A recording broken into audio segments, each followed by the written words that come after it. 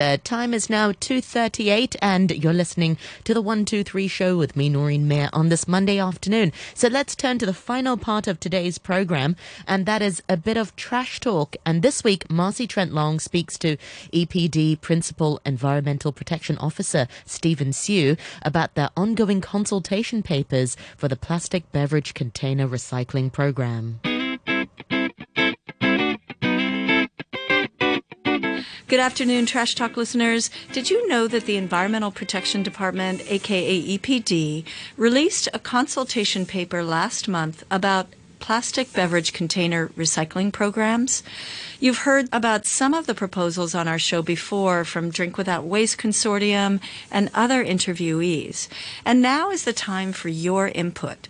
Here to talk to us today about the consultation process and about how you can be involved is Stephen Siew, Principal Environmental Protection Officer for the EPD. Welcome to the show, Mr. Siew. Hi, Macy. It's first time to come to here. Oh, it's good. Very nice, yeah. Oh, good. I hope you enjoy it. Yeah. Well, let's take a step back. And the government recently published a waste blueprint for Hong Kong 2035. So how does this new plastic beverage container, scheme fit into that? Right. Actually, I think many may have aware that the government has recently announced the waste blueprint for Hong Kong. With the visions of the waste reductions, resources circulations, and zero landfill, the blueprint set out the strategy, goals, and measures to tackle the challenge of the waste management up to 2055. And you also promote a circular economies and green living environment in Hong Kong. As one of the waste reduction measures, the government proposed to introduce the Producer Responsibility Scheme for Plastic Beverage Containers, or PPRS in short, we call it, which enable the relevant stakeholder to take their own share of eco-responsibilities for proper collections and recycling of the plastic containers so as to minimize their impact on the environment. This is also conducive to the development of the local circular economies. As a matter of fact, plastic beverage containers are mostly made of plastics. One kind of very common plastic in Hong Kong.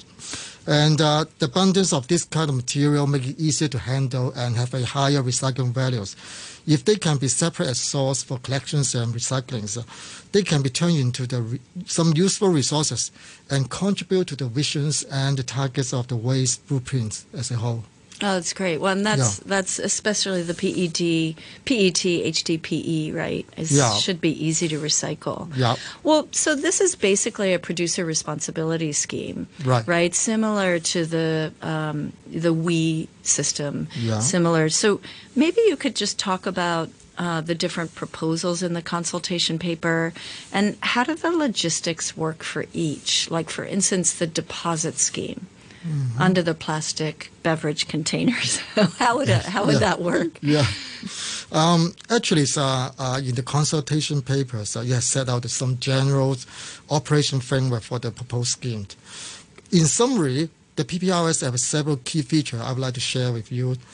First, they will provide a rebate to encourage people to return the plastic bottle. You give some incentive to people, and you can mobilize them to return their bottles. Second is we will impose a recycling levy at beverage supply level to fund the operation of the scheme. Third, we will require some retail stores selling plastic bottle beverages at certain scale to serve as a designated return point to facilitate people to return their bottles to this point. And fourth, we will consider suitable applications of the reverse vending machines. The RVM is very common. Oh, the word reverse now. vending machines, reverse right? vending machines, right. To enhance the recovery efficiency and facilitate the provisions of the rebate to the public. And lastly, but not the least, we will introduce a licensing control to ensure proper recycling of the plastic bottle collected under the scheme. Okay. So then the recycling levy that you talked about, that actually funds the operation of the program in a way. Yeah. Actually, the scheme work on a polluter pay principles. Actually, the polluter has to pay what they introduced, some material which at the end of the day will go to some kind of treatment or recycling. They have to fund this process. That is the concept behind the producer responsibility scheme. Okay. Yeah. And then what the consumer sees, right, is that there's a deposit scheme of either 5 cents, 10 cents, or whatever that you get back after returning the beverage container. Is that? Yeah. Actually, so we call it a rebate. To make the system work more simpler and make the administrative costs keep it down as low as possible. So people when they return a bottle to a particular designated, or we call it designated return point, they can get some kind of rebate.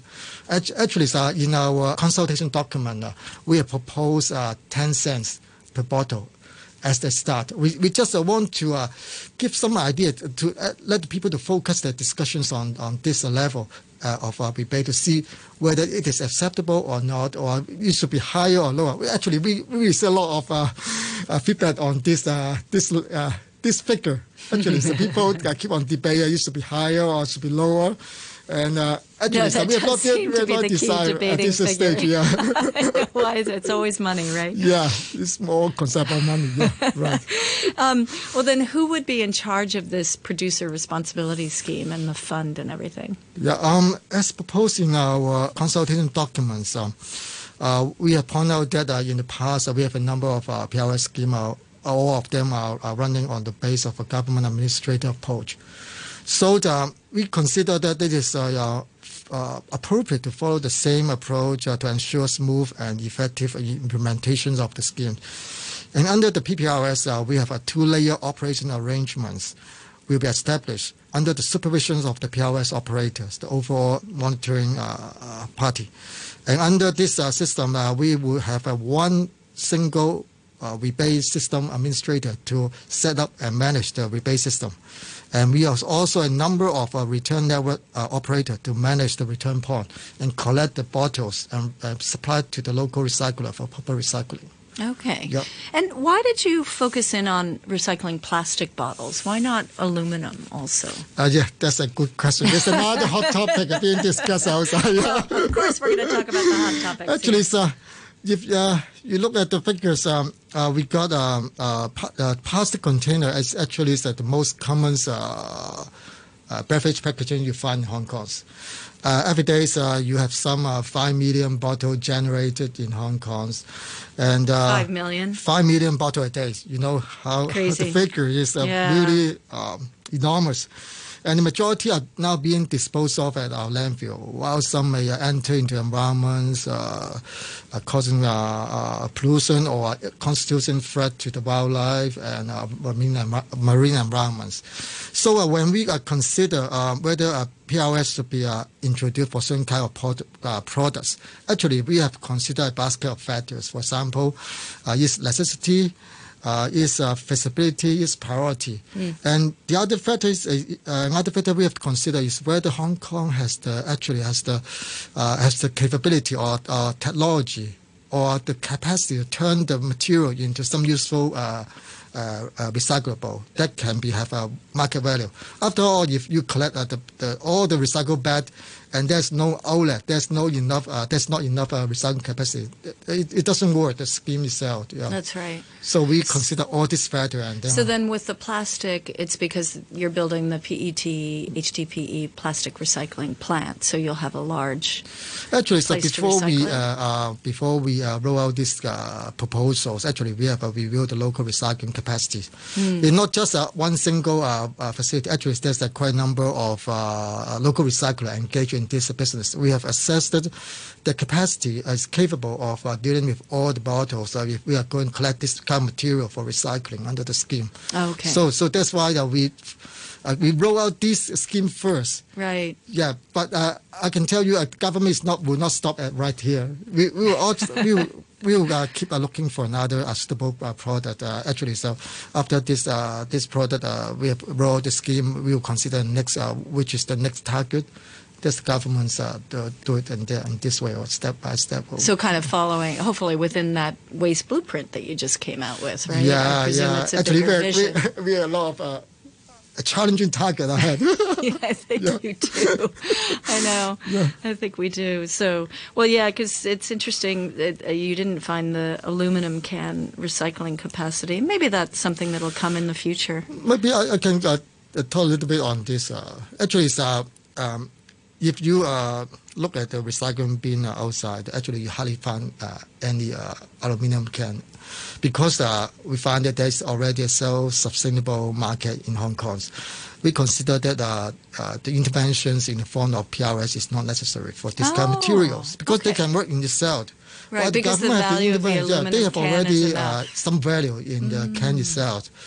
As for some people may ask for recycling of a Tetra Pak, the beverage cartons.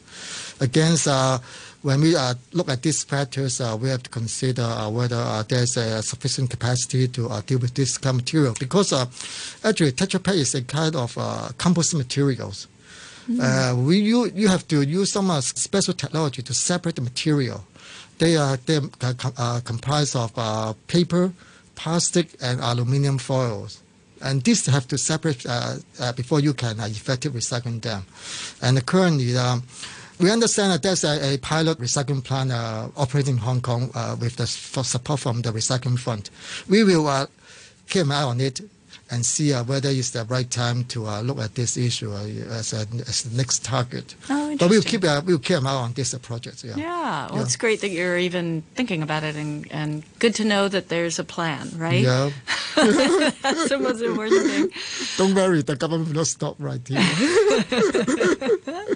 Well, how do we then get involved in the consultation process? What's the deadline for the plastic container beverages? You mean the... Yeah, I think you launched it the 22nd of February, right? I see. And it's got 3 months. Yeah. So that would be the 21st of May as the final time, right? Yeah.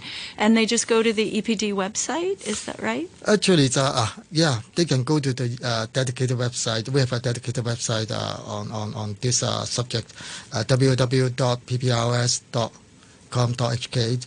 People they can just go there. There's all the information are there. That if the people that don't want to express their read online, they can just download the form and fill in.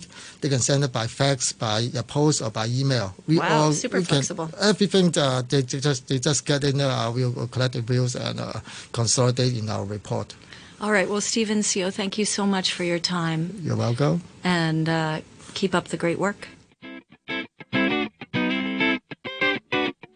You can find all the Trash Talk episodes on iTunes and the RTHK On The Go app. Thanks to our partners, Plastic Free Seas. If you like what you hear, I also host the Sustainable Asia podcast on iTunes, Spotify, and YouTube for a more in-depth look at sustainability issues here in Asia.